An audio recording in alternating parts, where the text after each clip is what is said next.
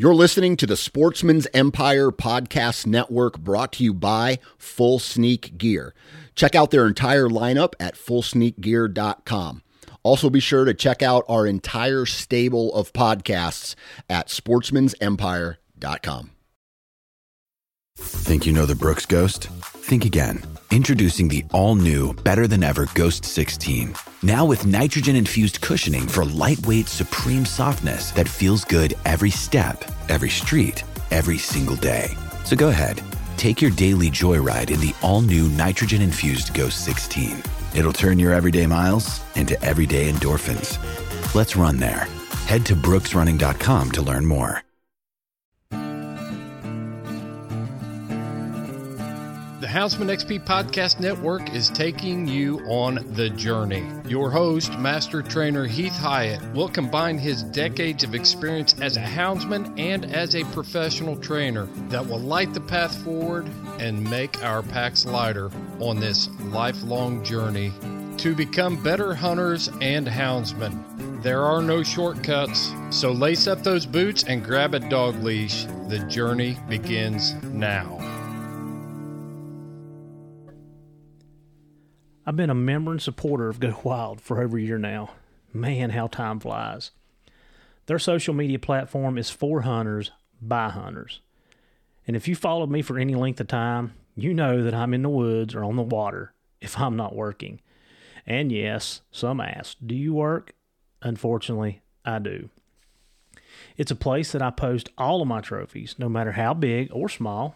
Mine, mostly small. I get tips, tricks, tactics, and advice from people who eat, breathe, and sleep the outdoors. I log all of my outdoor adventures, including the time spent listening to the best podcast in the land, The Journey, hosted by no other than yours truly. So when I need anything outdoors, I just log on to the Go Wild store, pick out what I need, and that's anything from hunting, fishing, camping, optics, outdoor wear, and yes, hound supplies. I'm proud to partner up with the Go Wild team. So let's get your journey started today here on Go Wild.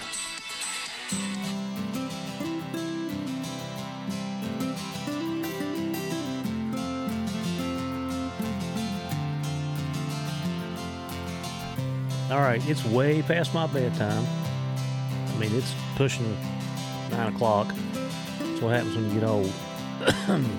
And we are coming live from the man cave on the eastern part of Virginia. So we're back down here at BB's. We hunted today. Had to catch the dogs off.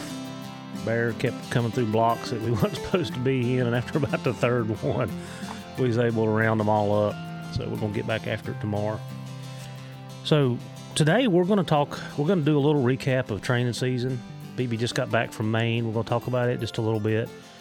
And then we're going to go into group hunting. You know, how can we be successful? What are some do's, some don'ts? We had a conversation today and it's kind of brought the topic up. So we're just going to nail it down and we're going to dive into it, and hopefully it'll help. What I have learned, in fact, I was talking to a guy from Idaho, Casey, just the other day, and, you know, we were having this conversation. He said, you know, do you guys hunt, you know, in groups? And we're like, yeah, you know, we, you know, pretty much, I do hunt by myself some, not often, because somebody's always with me or somebody's hanging out or whatever. And he's like, you know, we pretty much hunt by ourselves. And, you know, I do like that for training purposes. I like to be off by myself, and I know you've heard Pal whine about it, that I'll get off by myself and strike and turn dogs loose, and then I'll say, hey, guys, we got one going. But that's just kind of me. That's kind of what I like to do. So we're going to dive into it. So, BB, I know we've been at it all day today, so how's things in your world? The Journey on Houndsman XP has teamed up with One TDC. This dual-action support for oral health and mobility in our dogs. This unique supplement is so effective that it is recommended by top veterinarian experts worldwide to maintain and improve our dog's health in 4 different areas: their oral health, hips, joints, and muscles, skin, coat, energy, and recovery. Guys, I've been using this product for the last 6 months, and it has been a game changer for me. If you're looking for something to help with the overall health of your dog, go to worksowell.com and give this product a try. It is highly recommended by Houndsman XP here on the journey. Everything's good here. Yeah. Well, let's talk about the new edition, because that's a new thing. Oh yeah. That's a new thing. Yeah, so my little boy, he's definitely a handful from time to time. So 2 months old. Yes. Yep. So still getting used to the hunting environment and having a little boy. So, but it's still fun. So I'll tell you a funny one. So we was in the kitchen earlier, and she's like, "Yeah, I got to go back to work the end of this month, and I'm just worried about it. Like, I don't know if BB can take care of this or not." So she's gonna probably have people coming in and checking on him to make sure that the little one's all right. I'll figure it out. Yeah, you learn trial by error, and we have a lot of error. That's for sure. There's no pamphlet on raising a kid. That's for sure. So tell me a little bit about your Maine trip. I know you didn't do a whole lot of hunting because... Yeah, so Maine was good. The first week there was a lot of rain. So it rained I think just about every day we hunted the first week. So hunted pretty hard. I think we got 3 the first week. Hunted with some different guys, never hunted with them before. But we ended up making it work. So I think we took 3 bears the first week. Well, actually 4, but three bears take it with the folks I was hunting with, and then the Friday I went to where I was going to be hunting in the North Maine woods, and we got a pretty good boar that Friday. So I think we ended up with 9 total in 2 weeks. So the first week the dogs didn't do too good. They could have done a little bit better, or I could have done a whole lot better. But we ended up the second week we got through some hurdles, and they came around pretty good. So it worked out pretty good. Yeah. So and this was all new territory for you too, wasn't it? Yes, everything was new. So up in that North Maine woods, it's big country, and you had to learn how to get around and what roads were actual roads and what roads weren't roads, and so it was a lot of learning involved in that. So yeah, I can. Like I said, in fact, I was up there this summer, and we were up around some of the same area that you were in. There's a lot of distance between those roads. It took us 1 hour to drive from one side of the block to the other side of the block. Yeah. So it definitely, that time frame and trying to work around that and to be efficient in that area is key for sure. So. And you said some issues. Do you care to elaborate on that, or you want to keep that to yourself? I mean, the dogs, they just, we had a hard time. I carried a lot of young dogs this year. We could jump bear, and then I had, some off-game issues that I had to work through, but that off-game isn't around here, so I don't have to, I don't have any way to break them here until I get up there. So did a little bit of that. Did see some impressive dog work. I did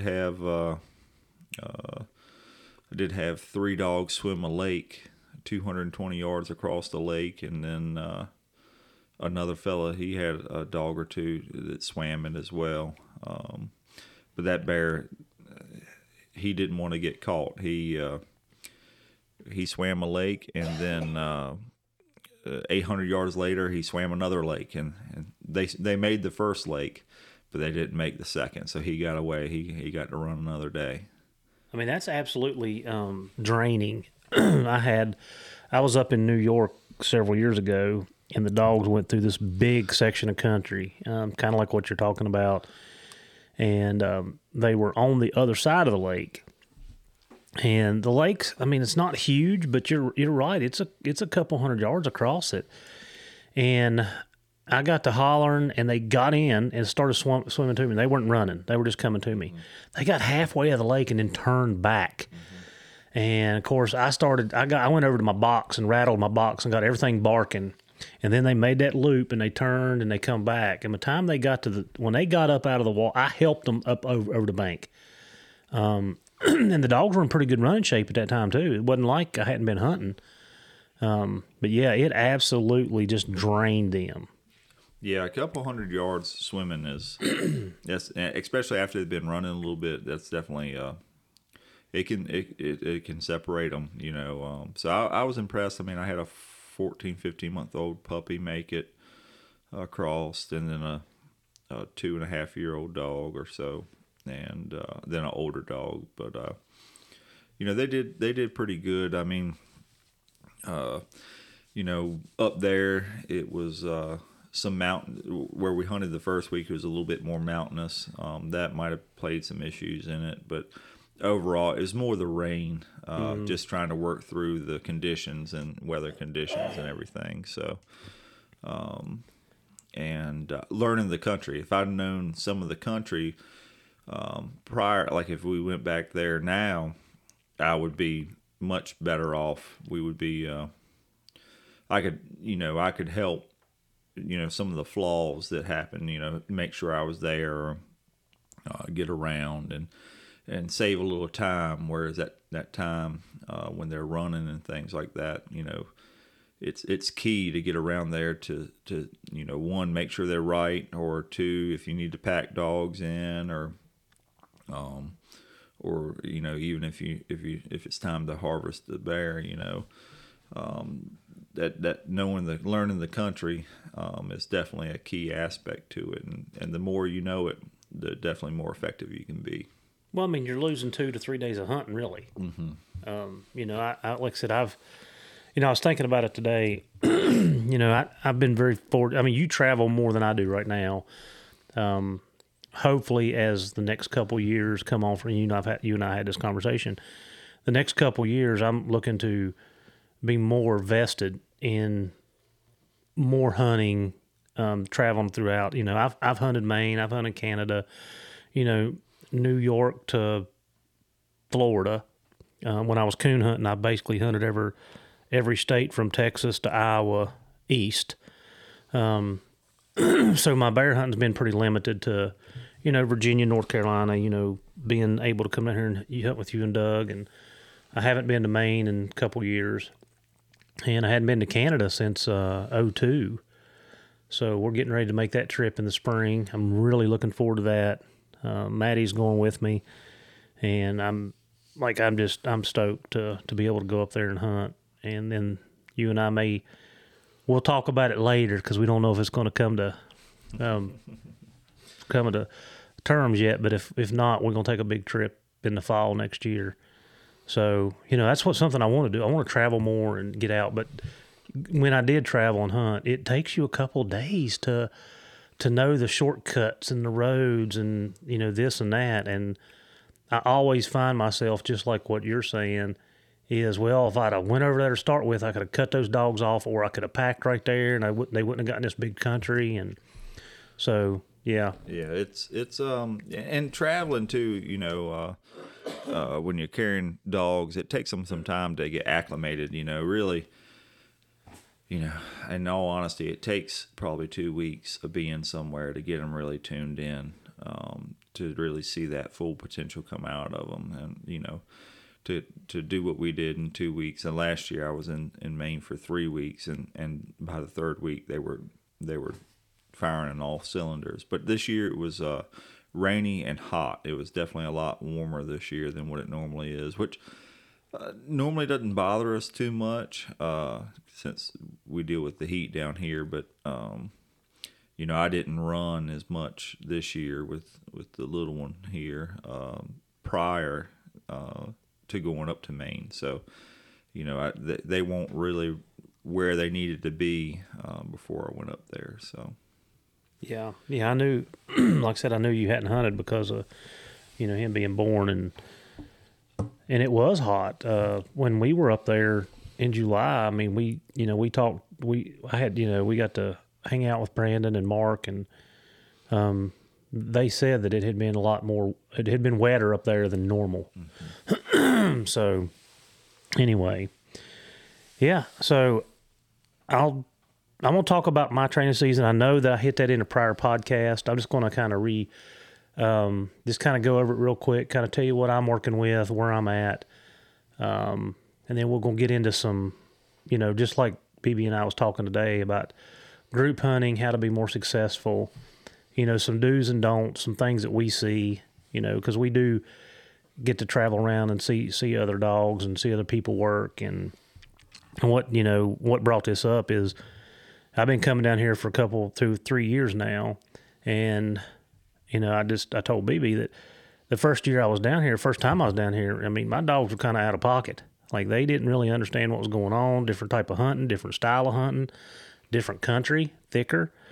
And then, I come back the next year and got to come back a couple times, and you could see an improvement. And then today, it was just like I'd turned them loose at the house. There wasn't no hesitation. It was just like me hunting at home. And I'm glad that I'm seeing that with them, because I feel like to have a true hound, you should be able to dump it anywhere and catch bear, not just where I'm at or where you're at. That's just my thought process. But so I didn't, my Kate female, which is Kate Spook, are 4.5. There'll be 5 this winter, or coming first of the year. Kate, I bred her, so I didn't hunt her. I've not had her out since last December. So she missed a whole training season. Just didn't take her. And I was hunting Spook and Maggie. Maggie's an older black dog that I have, that I bought to replace my blue dog. And so I was alternating Spook and her. Take Spook one day, take her one day, take Spook one day, and her one day.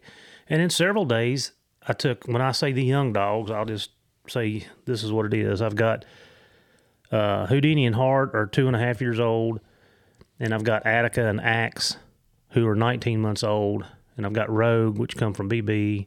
He's 16 months old, somewhere right in there. He may be 17 now, but 16 months old. And I got Trip. Trip is turned 3 in end of September, so he just turned 3. And y'all have heard me talk about Sass, little female I got from some of my buddies up in West Virginia. And she will be 8 months old at the end of this month, which is October. And I am having to contain my excitement because she has so much potential. I see the potential in her. She runs hard. I had her out a couple weeks ago, and I was walking into an area. So I'd turned her loose, and golly geez, about the third track she struck and run through the country. I was like, I got to put her back on the lead. I'm going to be catching her in the next zip code. So I ended up catching her up, putting her on lead, and she walked with me the rest of the time. And I said this prior, like, I'm so scared something's going to happen to her because I like her so much. Like, that's just my luck. That's how things roll. And I'm excited about the potential that I see. I don't know that she'll ever be a top-notch hound because she's not even 8 months old yet. But when I'm looking at dogs, I see a world of the things that I like in her. And I like her. She's got a great personality. She is personable. She don't want to be caught when she's running, I'll tell you that. She gets gone, and when she's running something, she will avoid you like an old dog. So I think that's a positive, even though it's a pain in the butt at this point. So that's what I'm hunting right now. In a couple days that I was out either by myself or just one other person hunting with me, I'd take the younger dog. So every female I had come in heat. So Hart was out of service for 21, 25 days from August till second week of September. Attica, Same thing. She come in. She was out of service till right after Labor Day, so she missed a whole 3 weeks of hunting. So I only had the male dogs, and Maggie had come in, but she went out. So I was able to hunt her after the second week of August. So she missed a couple weeks too. So I just took the young dogs a lot. Well, not a lot, but I took them several times, give them opportunities. And I was telling BB we rode down to the feed store today, and I caught a bear with him one day. I had a long race one day with them. And one day, I don't know what they did. They run something, and I'm still not convinced it was a bear. But I didn't see it. I can't smell it. And I don't know what it was. And then one day, they actually split off from Spook. Spook took a bear across the mountain, dropped down across a road. Bear jumped right out in front of me. It was a small bear. So I was able to get out in front of him and catch him off of it, and they went on around the mountain, which I'm sure it was a sow and a cub because it was a small bear, and they ended up treeing about a 150-pound bear. But they went another 2 miles around the mountain and treed. It was just them, the younger, and I don't know how people categorize their dogs. What do you call a 2.5-year-old? Is that a young dog? Is that a... Yeah, I would, I would say it's a young dog. Some people will call it a puppy. Yeah, no, they're not puppies. But yeah, I would say that's probably a younger dog. But I mean, 2.5 years old, I think they should be they definitely should be. You should have a little bit of confidence in them, with what you got there. Well, and you say that, and I'll just put out my preference. Like if it's a puppy, it's under a year old. Mm-hmm. If it's a young dog, I usually 1 to 3 is where I kind of hang with that, and then after that, that's kind of where I'm at with the older dogs. And nothing I had, like Maggie, she turns 7 in May. Like I said, Spook and Kate are 4.5, and then everything else is 3 and under. But one thing that you said there that I want to touch on is I'm getting to the point, and they're, like I said, they're 2.5. I free casted them several times during training season where I, free casting for the guys that don't know or maybe don't big game hunt is I take off on foot. I'm just hiking a trail or a ridge top, or I hit the AT or something like that, and I just leave some dogs loose. I always have a dog or two on with me. And I was able to turn those two, the 2.5-year-old dogs loose. And surprisingly, even when Sass would go in there and strike those tracks, which I'm very confident it was a deer, they would go and they would follow her for 50 or 100 yards and they turn and come back. So that's starting to build that reliability. Okay, okay, I know that they're doing this and I feel pretty comfortable with it. I give Hart a lot more leeway than I give Houdini. And Houdini, I seen a coyote crossing the road one day, and I jumped out, got the dogs out of the truck, turned them loose, and he went out of there screaming. And before I could get, I wasn't prepared as I should have been. I honestly didn't think they would take off, but he did. I just tapped him a little bit. He come right back. So I don't trust him as much. Hart did not do that. He did. So I'm still a little bit leery of what I allow him to do. And that's okay because he's 2.5 years old. I'm not going to be completely upset. Now, if he was running deer like that, then that's kind of on me because I've had several opportunities to fix that problem. And you guys heard me talk about it before. I take every opportunity. If I'm out hunting and I see a deer walking down the side of the road or across the road in front of me, I get my young dogs out and I give them the opportunity to go. Now, I don't let them go. Usually in fact, I've been working on Rogue. He had a couple trash races in the beginning of August. And as I got to see deer and I got to put him out, like I've got him now where he'll get out, put his nose up, and come right back to the truck.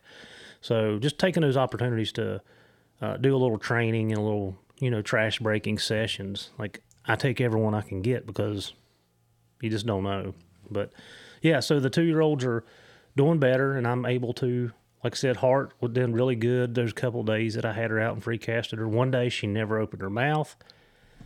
During the early kill season, I'm pretty sure her and Attica opened on the track that that Spook ended up jumping and bringing down in front of us. They went up in this it was a dried up creek bed that went up towards the top of a ridge. It was in a hollow, and they opened a couple times.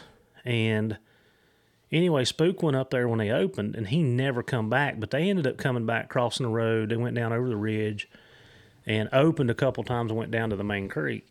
Well, Spook stayed up there and was making circles. And anyway, he ended up coming out the top side of that. He opened a couple times, crossed a couple ridges, and then by the time he hit that third ridge, he was moving. Mm-hmm. So I feel like they hit that track and just didn't stick it. I could be wrong. They could have been doing something else. I don't know. But just through my experience with what, travel patterns of bears, stuff like that, I feel like they hit it and just didn't have enough experience to stick it out like he did. And we ended up, catching that bear too. So anyway, but yeah, that's kind of where I've been. Had some good days, had some bad days. And I, like I said, me and BB had this conversation today. The bear that we was on today was a runner. Mm-hmm. Like that bear did not want caught. And, at home, I had a lot of races that were longer than normal.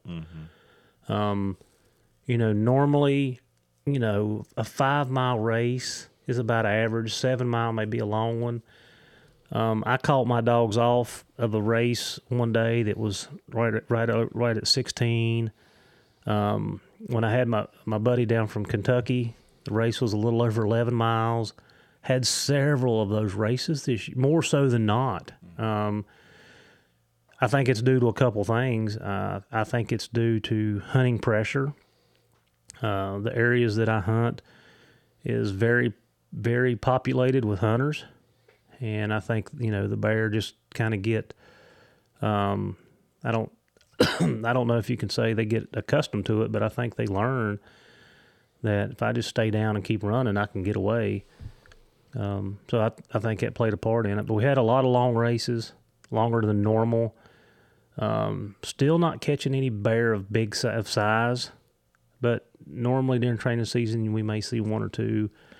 Have not the last couple of years. Doesn't mean they're not out there. We're just not seeing them in the areas that I hunt. So, yeah, training season was good. And we're going to talk about that here in a little bit when we get to talking about groups and stuff. But I tried to give my younger dogs, and I'll say younger, more opportunity to learn. Because I would hold, there was several days that I didn't even turn Spook loose or Maggie loose. I let them do it. And then if I needed to, I would pack the old dogs in, and I don't even think I'd done that, actually. I think I just left it up to them. So, yeah, it was a good season. I don't know how many bear we treat. I keep a log of it at the house, but it's more for who done what, not how many for me. Mm-hmm. I want to see the progression of the dogs, and I'm very pleased with the A litter. They're not, like I said, they're 19 months old, and both of the dogs that I have will take their own track. They'll start their own tracks. They'll run by themselves. They don't need help. They have not treated a bear by themselves, but they'll go on with it. So I feel like, you and I talked about that today. I feel like they'll come along, with just keep after it. Yeah, I mean, for me, you're always looking for, when it comes to the young dogs, you're always looking, or for me, I'm looking for the dogs that always put out that little bit of extra, do something real, that surprises you and does something, a particular day that you consider a good job or something that's, or even if they outdo the old dogs, or the older dogs, that's what I look for is with the younger ones, and those are the ones that I like to focus on. And I mean, for me, it's I've recently moved some dogs along that were older, just so that way I could make sure I focus on some of the younger dogs. So yeah, I mean that's my thing. I mean I had them for Maine just because I like to have 2 separate packs for Maine, so that way I can alternate every day and have fresh dogs every day. But here, when we're hunting in a group, you don't necessarily need that, because you don't need the number of dogs when you're hunting with other folks, 'cause if they have dogs too, to be able to have fresh dogs every day, and then make sure that you give those younger dogs as many opportunities as you can, so that way you can see what you got, with what you got coming up. So. And then it just gives you a better chance to learn them, to understand what their strengths are, what their weaknesses are, and then maybe what you can work on to try and bring them over the edge to make them those outstanding type dogs. So what do you say to a newcomer that has gotten, or let's not even say a newcomer. Let's say somebody's been hunting for a couple of years, and you've got a dog that's reliable. I don't care if it's an older dog, a 3-year-old, 4-year-old, 5-year-old, 10-year-old. I don't care. A reliable dog. How do you talk yourself into leaving that dog at home, knowing, because I hear this a lot, knowing that if you take old Billy up here, you're going to catch a bear. But if I leave Billy at home, my chances of catching a bear are slim. I've got to let these young dogs learn and do their own thing. How do you talk yourself into that? How do you go about that decision? Do you like to be outside like I do? Hunting, fishing, hiking? If so, onX is the app for you. I've been a loyal onX user for years. It's the one app that I can honestly say I use daily. While hunting, I know where I'm at all times. I mark trails, bedding areas, feeding areas, and the list goes on. In my travels, I use it to pre-scout all the new places that I am blessed to hunt. Last year, while hiking Yellowstone, I used onX to map out the trails and know the difficulty of each one. And here's a secret. I mark all of my favorite fishing spots on onX. It's been a game changer for me at work. I've used it multiple times to get in touch with property owners. onX has so many great features and tools, you can literally use it in your everyday life. It is by far the best mapping app on the market. And hey, it's approved by yours truly at Houndsman XP. So when you go to subscribe to onX, use our code HXP20 and get you a discount. So get your journey started with onX and know where you stand.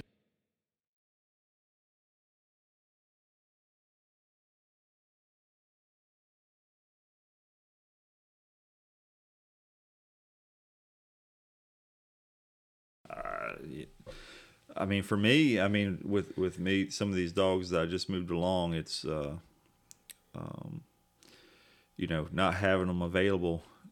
I hate leaving a dog at home, but at the same time, at least I'm fortunate enough to be able to hunt enough that I can alternate dogs every time I hunt, and they still get plenty of experience. So, but yeah, it's hard. It's not easy to do. I'm always the type that I'd rather have them in the box and have them there in case I do need them than not have them and then need them. But at the same time, sometimes you got to make a little bit of a leap to get to that next stage, especially with those young dogs. You got to have some faith in them just based on what you've seen and what their progression has been throughout, their life. Some of them are pretty young. So, when you start relying on a 15, 16-month-old dog to help you in a pack, that's one of those things that's a special instance. When you can reliably say that or have confidence that dog at that age is going to help you out. For me, that's what I'm looking for. So, and to be honest, that's what I expect. And if they can't do that at that certain age, then, I'll give them away to a deer hunter or something like that, because they're not going to make what I'm looking for. So you know what broke me, or it broke me of doing it, but helped me change my thought process. Is I had a couple of older dogs, Bell and Ring and those dogs that I could go out and catch bear with. And when I brought up the young dogs behind them, I always put the old dogs down first. And then when those dogs got old and they couldn't go, I was stuck. I had Me Too dogs or dogs that were standing there looking for somebody else to go along with them. And I had to change I had to change my training process. I had to say, okay, I have got to, if I'm going to continue to hunt, this is a long term, this is the big picture, not the short term. And this season, like, I know that if something happens to Spook and Kate or Maggie, I'm going to have to do it with the dogs that I have, or I'm going to have to go out and buy me another dog. Like, I'm going to have to. And I know that I can catch bear with those dogs, but I know that if I don't allow these young dogs the opportunity to learn, then when something does happen to them, I'm going to be right back in the same boat, even though I've got 6 or 7 other dogs here. And it was a hard lesson for me. I got in that predicament. I relied on Ring for everything. And then I had Jimmy and Buster, and I would even let Ring rig the track and then put Jimmy and Buster down to run it. And then I got where Ring got so old, I ended up leaving him at home. But Jimmy was a medium-nosed dog. She was not a dog like Ring. And Buster did not rig like Ring at all. So my bear catching, my bear treeing, literally almost fell in half from him to them. And I didn't like being in that situation. So I started changing and then I went through a rebuild and kind of changed my philosophy a little bit about, like, I've got to let these young dogs, I've got to get them lined out, get them on bear, understand what you're running, getting them, opening them on them, and then I take the older dogs away. That's kind of what drove me to that decision. So, and it's not easy. I mean, but at the same time, it's exciting too when, like this year, the first day I had 4 dogs. I had Houdini and Trip, Axe and Rogue. Had my 4 young male dogs, and come around the side of the mountain. The dogs struck on top of the truck, and I turned them loose, and they made a loop, come back out the mountain, dropped off the mountain. Of course, we're getting ready to talk about this in a second. Hot Rod and West was down at the bottom, and I told them, I'm like, hey, guys, I can't tell you what they're running. I said, they sound good, but they're coming off the mountain. And I said, before you pack your dogs, you better make sure, because I don't know. And sure enough, man, old Slewfoot stepped out in the road there, and they loaded him up and went about 200 yards and treated him. That was exciting for me. That was the first time with those dogs, without the old dogs, that I was able to run and catch a bear. And then, like I said, I had a couple other days where I'm scratching my head going, what are we running? Like, I didn't see it. I'm not seeing it cross the road. I don't have Ring in the truck where I can put him up on the rig and rig where they cross the road to make sure. So it's a guessing game. So anyway, that's just my experience with that. Yep. Well, maybe let's get into the conversation that you and I had talked about earlier. And we didn't even really talk about it. We said, hey, we're going to talk about it. So let's talk about hunting in groups, how to be successful, some things that we should do when we shouldn't do. Like I said, guys out west, I'm sorry. I know you guys kind of solo hunt, and I'm envious because when I was 20 and 25 and 30, that's the way I like to hunt, is by myself. But here nowadays, it's, with the roads and the land cut up, it's kind of hard. So we do hunt in groups. There's a couple.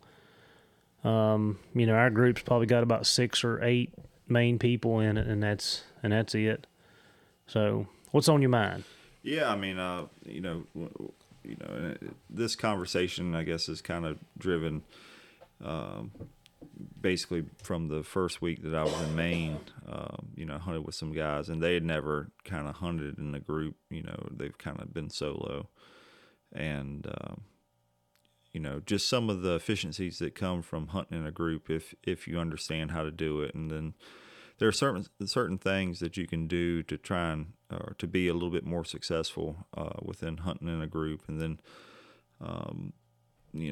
as far as whether or not you're trying to get in front of or around blocks, big pieces, or things like that, and packing dogs, or even down to equipment. When you're hunting with a group, you can kind of disperse that equipment around and cost of equipment. So there's a lot of positive notes to hunting in a group.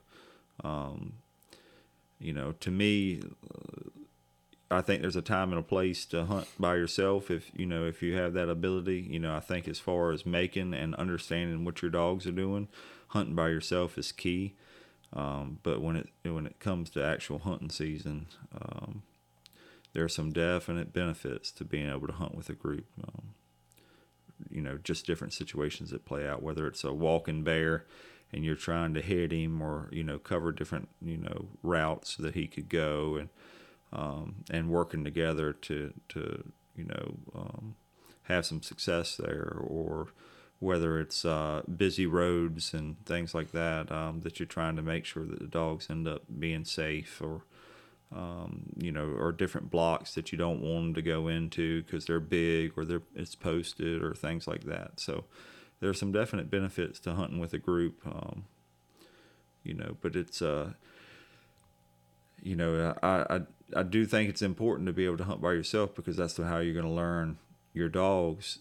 And then that knowing your dogs is even more important, I think, than when you're hunting with a group, because in order to help that group be successful, you have to understand the dogs and be able to communicate, potentially what your dogs are doing, so that way you know how that group can act to be successful.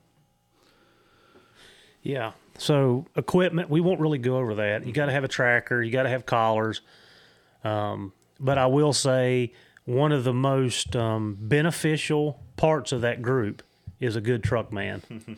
And that, I think you just hit on that. We've got several guys in our group that have dog boxes, have the Garmin Alphas, long range antennas, and don't own a dog. Mm-hmm. But, some of the areas that I hunt, from road to road, it's 7 miles through there, 8 miles through there. And if I get in the middle and strike and they go over the mountain on the opposite side of me, I can't get out of there fast enough to cut them off. And especially if they go off the mountain, they're going to be on a hard top. So a truck man to me is invaluable. I can't say that enough. And we've got several really good people that do that. They come around and they pick us up. You've heard Chris talk about Clater. Clater was a great truck man, even though now we've got him set up with a dog. So now he's going to be a dog man. But you got to have people like that to help you function and be, like I said, dogs getting in a road is a big thing. We were hunting a couple weeks ago, and it was just me and Wes, and the dogs went over the top of the mountain, went into another big valley, made a big loop in there, and come back across the mountain, down off the mountain. Well, Wes tried to cut them off on one road, and I went off the mountain to the hard top, and I couldn't get down there fast enough. And I'm telling you, I was sweating because Spook was getting ready across the road, busy road, and I'm like, dear Lord, please just let him get across. And by the time I got up to it, he was already 200 yards across the road and gone. And the other dogs were coming through, so I was able to, I let a couple that weren't far behind him go, and then the rest of them I ended up catching up. But I don't like this. It makes me nervous. very nervous, especially with your good dogs. So Truckman is definitely part of it. For sure. I mean, and having somebody who's able to, being able to read a situation, whether it's, if you have somebody that's, if you're hunting in a group and you're, wanting to pack dogs, or that person's wanting to pack dogs, and being able to understand, or hear or listen to the dogs and understand if they're running, if it's a running foot, or if they're walking and baying, or, different things like that. And then how to act, or whether to pack or not to pack, that's probably a question all in itself, or when to pack. So, there's different situations. If he's walking and baying, you pack him. It really doesn't matter the direction so much if he's walking and baying, but if it's a running foot and he's coming right for you, sometimes packing head on might not be the best thing to do because it can blow it up, or maybe you're better off to sit back and let the bear cross and then pack them with the dogs that are as they cross. Because I don't know how many times I've gone and packed, as soon as you've seen the bear and you try and get them going the right way, and all they hear is the dogs coming to the road or to the path, and then they end up going backwards, and they can basically add more time that you put behind the bear. So just understanding that and understanding your dogs. If you got a dog or two that that they're gonna, if you can get them the right way from the get go, you might be able to save a little bit of that time and put a little gain on that bear if you're able to pack them. So just understanding that part versus just pulling up and dumping a box every time you hear dogs and packing is, having some thought process behind that before you do it is important when you're hunting in a group. Well, let's talk about packing, because that was something that you and I had talked about, and we had talked about face packing, and today we actually did that. But there was a good reason why we did what we did. But let's just define face packing, and if the bear or the dogs are coming straight at you, you turn the dogs into them. So it's just like you're going to have a head-on collision. You got dogs coming at you, and you turn your dogs loose, and they're going away from you to the dogs that are coming at you. If the bear is caught, then it can be done. Mm-hmm. If like for me, a couple years ago, and I actually talked about this on a podcast. I don't remember which one it was. That they had the bear caught on the ground, and I've got two dogs that are they don't babble. They don't leave out of their running. They're not going to bark until they get to it. And I know when they hit the track that they're going to line it out and go the correct way. They're not going to go backwards. I've done it enough with them that I knew. But the bear was caught on the ground, and I face packed them. I packed one dog in. When he got there, I turned the other dog loose, and when they got there, there was more of a roar, more going on, and we were able to get a couple more dogs in there and get the bear treed. If that bear is running and you face pack them, you're going to cause a train wreck 99% of the time, right? I mean, yeah. I mean, from my experience, I mean, it's you just run into, there's too many ifs in that situation, and if they're hit that track, and and a lot of times you're packing young dogs in, so they might hit that as soon as they whatever direction they're headed when they hit it. Mm-hmm. Usually is the way they're going to go. And then that's just going to run into the pack that's coming, and it can blow it up. And it don't get me wrong, they might be able to sort through it, but at the end of the day, it adds that time that bear can put a little more distance between him and the dogs, and that's what you're fighting against. I mean, that's your goal with packing is trying to make up that time versus trying to add more time. Yeah. And so let's talk about it crossing, because I think this is a very – so I'm just going to throw it out there. One of my pet peeves is freaking dogs barking in the box. When you drive up the road and them dogs are, and you're all the way up the road, like, I can't stand it. I mean, you want to see my blood pressure go up? That does it. So if a bear's coming and going to cross the block that you're in and you're sitting in the road, the best thing to do is let it cross. Don't you think? I mean, unless you're trying to kill it. I mean, Right. if you're trying to kill it, that's a different story. But I mean, if you're trying to catch him, or whatever, or if he's got a big enough lead on him that you can't hit him good enough or well enough to kill him, you're better off to kind of let him cross, and then either, I mean, to me, and I've gotten excited and done it too. You see the bear cross and you turn dogs Dump the tailgate. as soon as you see him, and especially if he's got a lead on the dogs pretty good. And it depends. I mean, some places we have, if the wind's blowing right, you can hardly hear the dogs coming sometimes, and you might see the bear cross out. Today was example. Yeah. Let's use today's example. Yeah. So BB was in a different block, and I never heard the dogs coming. Like when you said they opened and whatever, but I seen the dogs coming towards me, so I stayed back. I didn't ride right up on where they were going to cross. I stayed back. Bear pops right out in front of me. I go up the road. I get Kate out. I send her, and I overrun the track. So this was on me. I overrun the track about 50 yards, and she run back down the road, hit it, and went the direction. I did not turn any of my young dogs loose until she got started. Like, I did not dump the box. I didn't, but I'm very, everybody says I'm a butthead because I like to do things like very organized. But by the time I got back to the truck and was getting the young dogs out, your dogs were there. So I fed them right in behind yours, right with yours when they crossed.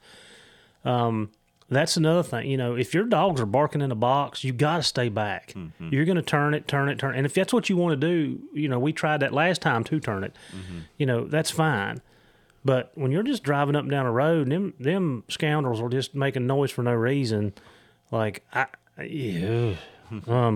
can't take it. And it pulls dogs to the road.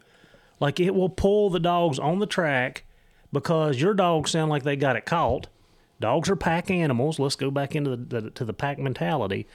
Dogs are pack animals, and if there's more noise coming out of here than what's going on up here, they're going to go check that out. And then, like BB just said, then we just lost 5 minutes trying to get everything redirected, straighten line back out. I just lost time. So if you have a box of hyenas, just lay back. Just lay back, let things cross, and then let the dogs cross, then pour it to it. And like I said, my box is built where I can shut it up, and my dogs don't have no business barking, and I made it that way for that reason. So, yeah, just let it cross and then pack it up that way. Or, like I said, we lay back a lot.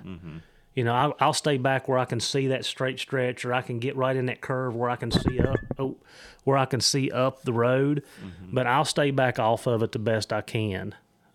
If you pull up, especially if there's a group of you and there's 3 or 4 or 5 trucks, you got the truck noise, then you have the dogs barking, and what happens is the bear pops out, and then he turns and he goes right back in on his track, and then you roll up there and you pack on that, and then you have that train wreck again because dogs are coming both directions, and it takes a pretty seasoned, I've seen it happen, it takes a seasoned dog to figure that out. Oh, yeah. I mean, I've seen bears get thrown away where they've popped out in the road and whirled back and gone on the same track that they come on, and I've seen at times where it takes you a long time to get that straightened out. To the point you're catching dogs up, and you got those seasoned dogs that and trust, and then you send them back, and and you might even have to walk a loop in the woods to get back after him.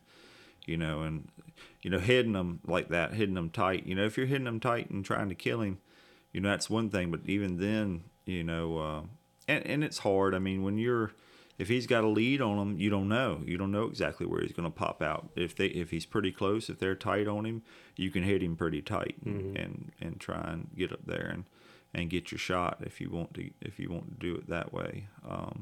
So it just depends. I mean, we had an instance in Maine this past year where we hitted them and we were hitting them pretty tight, and I mean the bear come right up to us. We saw the bushes shaking.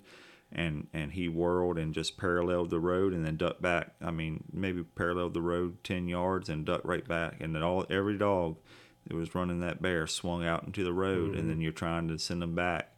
And it's that's time when they swing like that. That's time that bear is getting out further ahead of them versus making up that ground. It takes a and they'll swing. All of them will swing. You might have some that will stick that track, but in all honesty, if they're sticking that track too much, they ain't making no time up. So most of the ones that we hunt, at least that I've seen, and just the experience of hunting with folks, they're going to swing a little bit, and they'll swing into a road. And a lot of times, if they come up to a road, them dogs will swing out and across that road and check 10 yards within on the other side to see if he went that way. I mean, that happened today, where when we turned them back, they swung in the road, and they swung back around in there and hit it off and took it on. But, I mean, when we caught them dogs, the reason we caught them is because we turned them back and they swung up there, and we didn't try to sick them on after them again, so. Right. And that bear, and I want to go back and reiterate something, but that bear went back on his track about 100, 200 yards and then swung off of it. And that's something that goes back to what I just want to talk about. You got to know if your dogs are right up on it. Like if you're sitting in the road and you see the bear pop out and you look on your Garmin and they're 250 yards behind, then you know that you probably should, and it pops back up in there, you're going to have a train wreck. If they're 50 yards and the bear pops out, you're going to run him right back. You may catch him right there. Yeah. You may catch him. Sometimes, but I've seen it where I think that bear goes right through the pack, and I don't know, they just miss it, or it's thick enough where that bear could be, 10 feet away from him. They don't see him or smell him, or, I mean, they're smelling bear anyway, and it turns into a train wreck anyway. So that's one of the biggest things as far as, trying to be efficient and not add time between the dogs and the bear. When they turn back, it's hard. It's one of those, it's not an easy feat to get past when you do that. And if you do that multiple times, I mean, it just adds more time between the dogs and the bear, Yep. So do we cover everything on packing? Don't face pack. Let it cross. If you are going to let it cross, lay off of it a little bit. Don't ride right up on it, because that's just going to cause it either to turn back or, if your dogs are barking, a lot of times it's going to pull dogs to the road. Do we cover all that? Yeah, I think as far as packing goes, I mean, one thing about a group, and this is kind of a segue, but when it's actual season, when the season's in and you're trying to harvest that bear, working together as a group is so important. So if you got somebody who has dogs and they're still in the box, and you're actually working to try and take that bear, having them back off, or having them in certain places where if a certain scenario plays out, that then they send them or something like that. Kind of thinking ahead of the game a little bit as far as the what ifs while you're hunting. And not everybody does that. So each group is different. Each group is going to have the different dynamics, and usually it's going to be somebody who's been doing a whole lot longer that he's going to call you out on it if you make a mistake. So, but I mean, when you're actually trying to get in front of them and actually take a bear, working together as that group. To try and cover those potential places, just take a walking baying bear, for instance. One of the big things we try to do here is radio communication, so you can talk and know where people are and know what's covered. And then two, if you have the certain people who are going to have whoever's shooting with them, trying to have that track code for their box so you can see where they are. So you can, if you see that person is coming up behind them, if that bear is walking and baying and they're walking on down behind them, then you can try and get in front of them and try and hit them. And then if if he's walking and baying, he smells you or sees you or whirls back or whatever, then that person who's behind them has that opportunity to potentially take that bear, so working like that, a running bear is a little different. You kind of have to know or understand how them bears are traveling wherever you are, or whatever type of terrain you are. It's different here than it is in the mountains and versus Maine. They travel differently, and trying to understand that, whether or not they're going to cross in a bottom or follow a topo line across a road or something like that, and trying to hit them to take that bear, and then working as a group to, because some of these places that you hunt, it takes so long to get around. You might have one person go one way and one person go the other, so that way, whichever way he goes, you got him kind of covered. So thinking about that when you're hunting as a group, it can be very efficient if you got a group of people who understands that and is able to think for themselves and doesn't have to be told what to do.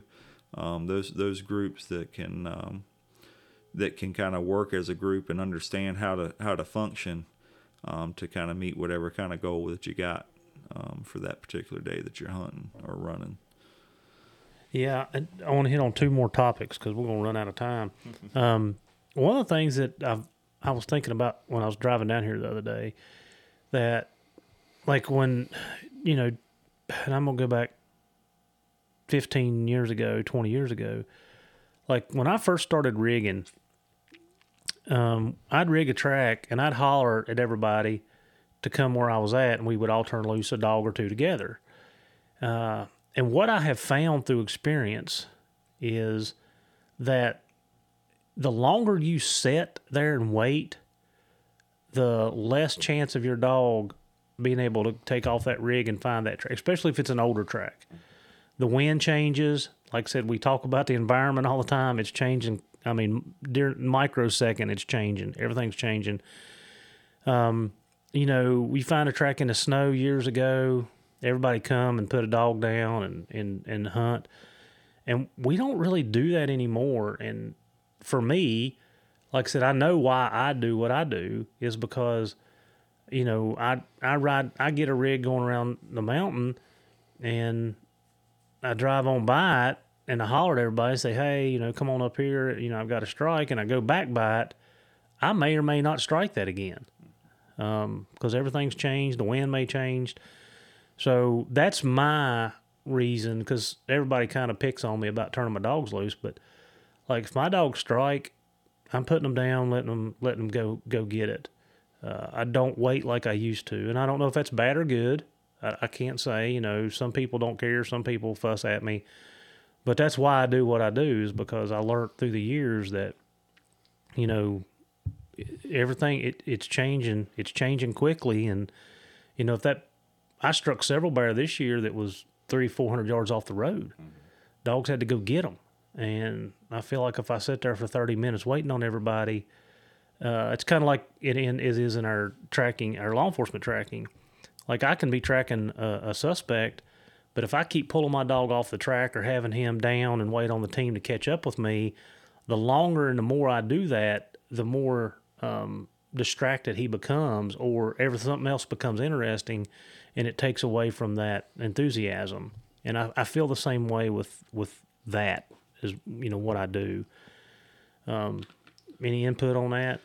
I mean, for me, I don't rig much. I mean, if mine rig, it's hot. It's pretty hot. So we're a little different here, and just from my experience, I will say that one thing that just from going different places and even hunting around here, we do tend to split up a little bit more to cover more ground, which is kind of the same thing, when you're trying. It's one thing when you're hunting off a bait, you kind of got a starting point, but if you're looking for that track and trying to strike it, it's you're way more efficient when you spread out. And then if somebody does strike something, then that's when you pick up and go and help to try and head or try and get yours in on that particular race. For us, it doesn't really matter who strikes it or where it is. When we're hunting, like here in Virginia, you're spread out and trying to get after him or get after a bear, versus going to, say, Maine or North Carolina where there's a bait, that you have a central starting point. Right. So it's a different hunting style no matter where, for each situation. And we don't have the topography here that you got. So, I mean, it's not like we're going to have different currents up and down, elevation, where if the wind's right, they might smell them off a road, but for the most part, they'd have to be real close for them to be rigging out of the box or have just recently crossed. Yeah. And today, I was just in the right place at the right time today, because if I would have followed you around, I'd have missed I'd have missed all that. I just happened to be goofing around in the right place today. And another thing I see some comments on, and every state's different as far as their laws are concerned, but I've seen several people comment about tying dogs up at the tree. Like, for me, as soon as before I do anything at the tree, I grab my old dogs and tie them back, and then I work my way up to the youngest dogs. For Virginia, you're not supposed to rerun. Mm-hmm. That's a law here, and I see a lot of things on social media about, why y'all tie them dogs up? Why y'all do this?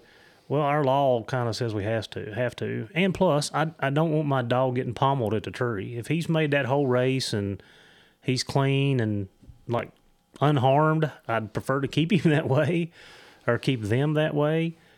There's a lot of times we get in the tree and they bail out before you can get there. That happens. So I see that a lot. Each to their own. Everybody does something differently. But, if you see guys in Virginia doing that, there's a reason why, because the law pretty much says they have to. Yeah. For us, and I'm going to go to more of the harvesting side of the case, because, usually if we're training, we're hunting only a handful of dogs or running a handful of dogs. So, but when it comes to like actual hunting season and you're going in there to harvest that bear, there are situations that we do have here where you can't tie him back because he's up a bush. He might be just out of reach of a dog, and you can't get underneath him because as soon as you start, or even if you get that close, he's gonna come out, and then you got another nasty situation at your hands that you're dealing with. So you just kind of have to look at each situation and figure out the best way you're going to approach it, So, here, we tie him back. If we're able, we're going to tie him back, especially if he's way up in a tree. Because there's nothing worse than a bear falling out and hurting a dog, because, that can happen even if you're not harvesting them. I've seen bears fall out of trees, they get scrounging around, or it's a dead limb or something or something like that, or bark breaks away from the tree, if it's a rotten tree or something like that. So, it just depends. Each situation is different, and you just kind of have to evaluate it when you see it. Let's talk about, and I want to talk about holes too, because I hate holes. But one thing that I've noticed down here that I see more at home is packing the trees. Y'all don't pack to trees, and I'm a proponent. I don't. I've went through a stage in my life where I did that some because I didn't have dogs that would tree a bear, and during some of those stages, I'd done it. But now, I'm not putting my dogs to a tree. Either they're making that race, or they're staying in the box. Now, you got a 300-pounder that won't stay up, I may give you some help. But I don't see you guys doing that as much as I see some of the guys at home doing that. I don't. I don't see the benefit of it. And if I do pack, if I have a young dog, I will walk the way the track went into the tree, hoping that dog will pick up the track and run into the tree. And I have not done that any this year. I've either turned it loose from the get-go or where I've packed in, but I'm not a proponent of that. Yeah, I mean, the only time here is if, I mean, last week we had I had a dog that got out by himself and he ran, and you know how the Garmins are. They show treed, yeah. But here they're just as likely to be on the ground as he is to be treed. And so if it's one single dog or something like that, I'll send dogs in. And some dogs you can tell when they're treed. This particular dog, he kind of has the same bark whether he's treed or bayed, especially by himself. So, I mean, last week I packed some into it, and he had already treed it. But I didn't know. I didn't know if it was treed. I didn't know if it was on the ground. It was one of those situations where I'd rather get some help there versus going in there, finding out he's on the ground, and then trying to get somebody to send dogs to him or something like that. So, I mean, that's the only situation here that you could run into. I mean, but we don't. If we know it's treated, that's just more dogs that we got to lead out. That's right. And here, it's so hard to lead a dog through this thick stuff that it's if we can avoid it, we don't do it. And I'm like you. I'd rather the young dogs. I'd rather them run it and tree it. And if they're not a part of that race, then as far as I'm concerned, they can stay in the box. So let's do a little training here. Let's talk about drives, and let's talk about if you're packing the trees. I'm telling you guys, I train dogs for a living. Dogs are cheaters. Dogs are always going to do what's best for them. They are going to take the easy way out. If you pack your dogs to trees, the more you do that, you need to understand that the less you're going to get out of that dog, because he does not have to work to earn it. It's just like when I was going through decoy school with Franco Angelini. He's one of the top decoys in the world. And Franco said, you always make your dog attack the decoy, which means the dog has to be coming forward to grab the decoy. You never feed it to him. And I'm kind of demonstrating this with my arm to BB, which I know you guys can't see it. So if I stick my arm out in front of me, then the dog can come and get it. But if I push it out to him, then I'm putting it in his mouth. So I'm like doing room service for him. And Franco, you say, Heath, it's like you going in the yard and having one rabbit to choose from. The dog's got to work to get that rabbit. Or I walk into a yard with 20 rabbits, and the dog don't have to work to do that. The same thing goes in for some of the behaviors that we cause with these dogs. Is if you're packing the trees, your dog is going to be like, oh, I get to go in and have fun and bark and carry on, and I don't really have to work for it. So you got to think of the long-term effect of some of the things you're doing, So if you do this over and over and over, you have to understand that your performance of your dog is going to be less and less and less, because it's just like you feeding him in a food bowl and holding it up to his mouth. He don't have to work for it. Well, I'll say that packing in the trees, I think that here, one of the big things that I've seen or issues that we've run into is when you got dogs that are like to tree, and if one dog trees, if we're hunting a particular block where there's a lot of water and they're right on a river and it's waist deep water, and the river might be chest deep, neck deep, in different places and things like that. They get to the edge of that water, and the first thing they want to do is pull up and tree.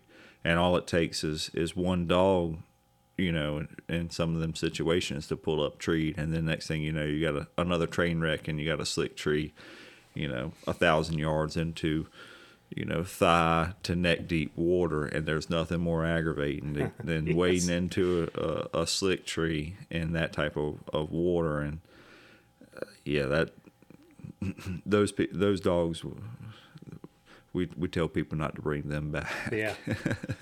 No, and I mean, it makes perfect sense. I mean, I don't want to climb to the top of the mountain to a slick tree either. Yeah. I mean, I don't want to do it. So, guys, just think about, the long-term effect. If you want really good dogs, they've got to earn it. They've got to work for it, and they've got to be rewarded for the work they do, not the work that they don't do. That's pretty simple. They earn what they do. They do not earn what they don't do.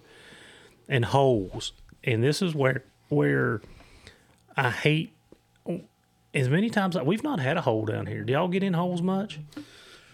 They'll get into stumps, underneath stumps, falling over trees where the root, the roots are lifted up. They can get under them, or even hollow trees where the base is hollow. We've had that happen. We had one get into a hollow stump last year down in North Carolina, and that got a little gnarly. It wasn't too bad because no other dogs could really get in there with it, but it's a little different here. Usually our holes aren't but so big. So I mean, we've had instances where dogs have been baying a bear in a hole, and had the bear come out and pull a dog into the hole, and luckily it was one of them holes that was so small it couldn't really do anything. So next time the bear come out to grab another dog, that dog come out, and wasn't hurt too bad. But yeah, I mean, holes are tricky. They can get really tricky really fast, for sure. And that's where I don't like the cheerleaders, because we had this happen during early season. We ended up catching in a hole that I did not know was there. And we got in there, and I'm like, crap. And here come 10 dogs that was not there. And a lot of the front dogs were getting pushed up in there. The cheerleaders were in there barking at the back. I don't like that. Less is better in those situations. This was a bad one because it was funneled. There was no way out except to come right where we had to come to catch the dogs. So yeah, I don't like holes at all. I just soon stay out of them. And here, if you want to talk about the dogs that are cheerleaders, our briars are so thick that it's the same. It's just like a hole. If you have cheerleaders and that bear breaks at them, they can't get out of the way. Especially one, because of the briars, and two, if there's dogs behind them. They can't move and get out of the way quick enough for to get out of that reach of that bear. So here, the briars are just so thick, and we have some briar bunches that literally the bear will get in, and the dogs will sit there and bay that bunch, and next thing you know, you'll see a dog that gets brave enough and goes through it where that bear's son slipped out the backside. Yep. And the dogs didn't know that he slipped out, and the next thing you know, he's got a little bit of a lead on him, and they catch him again in the next briar bunch. And we have a lot of bears that do that. They'll go from briar bunch to briar bunch and stuff like that. So it's it's definitely different. I mean, at least there they can get it out the back, but some of them will just sit there. I mean, I've literally crawled into a skidder rut, in water, laid down in the water, crawled on my belly to get in there to a bear, and be 5 feet, 6 feet from the bear, and he's bayed up, and the dogs are baying him, and have to pour the water out of the gun barrel to get him killed.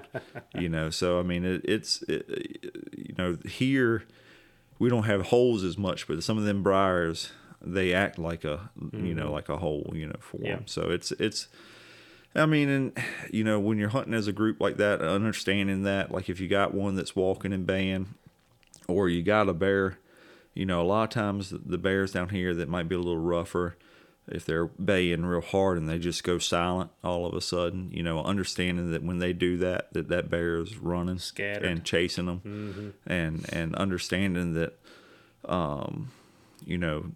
depending on how many dogs is, and depending on the ground, more might be better, less might be better. It just depends on where they're at in the particular situation.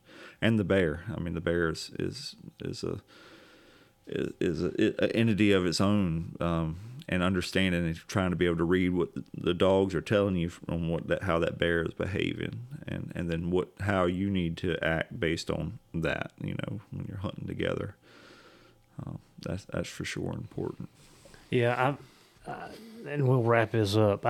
There's been several times that I have not packed dogs on a walking bear because too many, because they can't get out of the way. We had a pretty rough bear a couple years ago, had 11 dogs on it. 6 of them went to the vet. 3 of them got stapled and sewed up right there on the tailgate. And I think 2 of them is the only 2 that did not have holes in them. Everything else was vet or stapled. So just knowing that, I didn't have any dogs on it. And, I was doing my best to help them try to get it killed because it was tearing dogs up. But yeah, piling more dogs on there wasn't going to help that matter. Yeah, I mean, it's, we ran into one of those in Maine last year, where it was a rougher type bear, and then once you realize that, especially during kill season or something like that, it's time. You need to work together as a group to get him killed, and having that communication to work together to kill him is real important, especially if that's what you're trying to do. And I'm a big fan of killing those rough ones. Yes. I mean, I'm a big fan of it. I mean, there's nothing I like. I hate to say it, but I do like it when we kill those rough ones. Yeah. We've had an instance where we've been called, here you can deer hunt, and we had hunted all day in North Carolina and got a call into Virginia, and I think a particular bear ended up killing, I don't know, it was 4 or 5 deer dogs and hurting a whole bunch more, and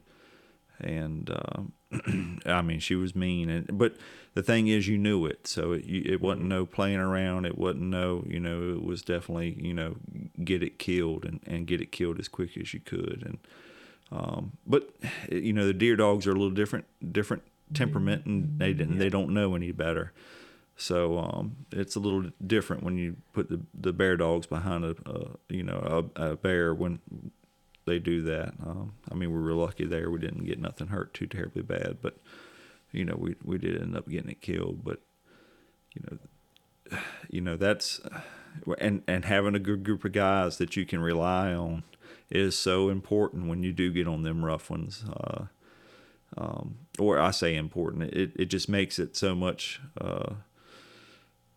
less dangerous for the dogs and even the people itself. So that's definitely an important part of it. Yeah, and that gets into a whole nother topic that we'll save for another day. Is killing bear on the ground it takes patience and experience. Yeah, because they're the dogs are they're the main driving factor of that. And I know that I seen a Paul Laney just post that one of his dogs got killed last week by a hunter. Oh, really? Yeah. And I hate that because dogs are so valuable. Not only as a hunting tool, but as a partner and part of the family. We spend tons of time with our dogs like everybody else does, but they're a part of our life, and we're with them every day, and we're doing stuff with them every day, and you never want to see that happen. So bear on the ground's tough. Yeah, again, we take a lot of people in. Most of the people that we carry in to kill a bear, it's usually their first, or they're very inexperienced in going in to kill a bear. And we're taking them in, and then usually we have a couple, 2 or 3 people, and then usually there's somebody who's more experienced with them, and that's where that group comes in to be such a big factor, to be able to work together and make sure, one, it's done quickly, and then also done safely. For you and the dogs, because I've had instances that any bear hunter has had an instance where things can turn western and get a little wild, Yeah. Doug he said, well, that's just bear hunting. Yeah.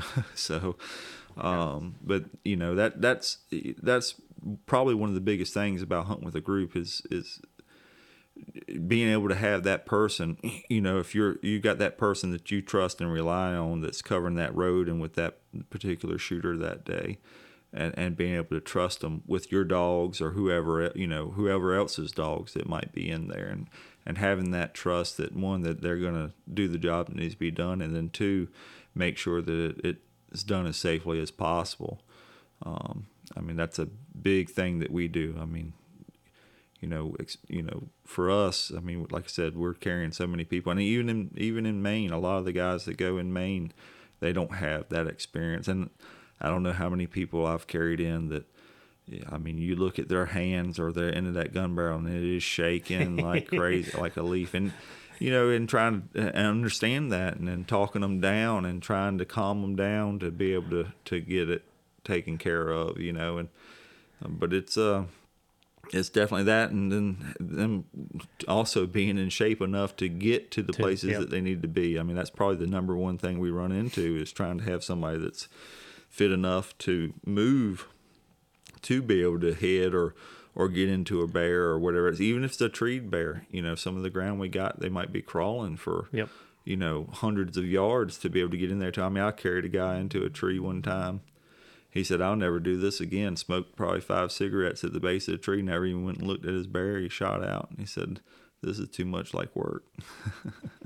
Yeah, well, that's right. Well, baby, let's cut this off and get in bed. Like I said, you cut me up way past my bedtime. We're in the midnight hours now.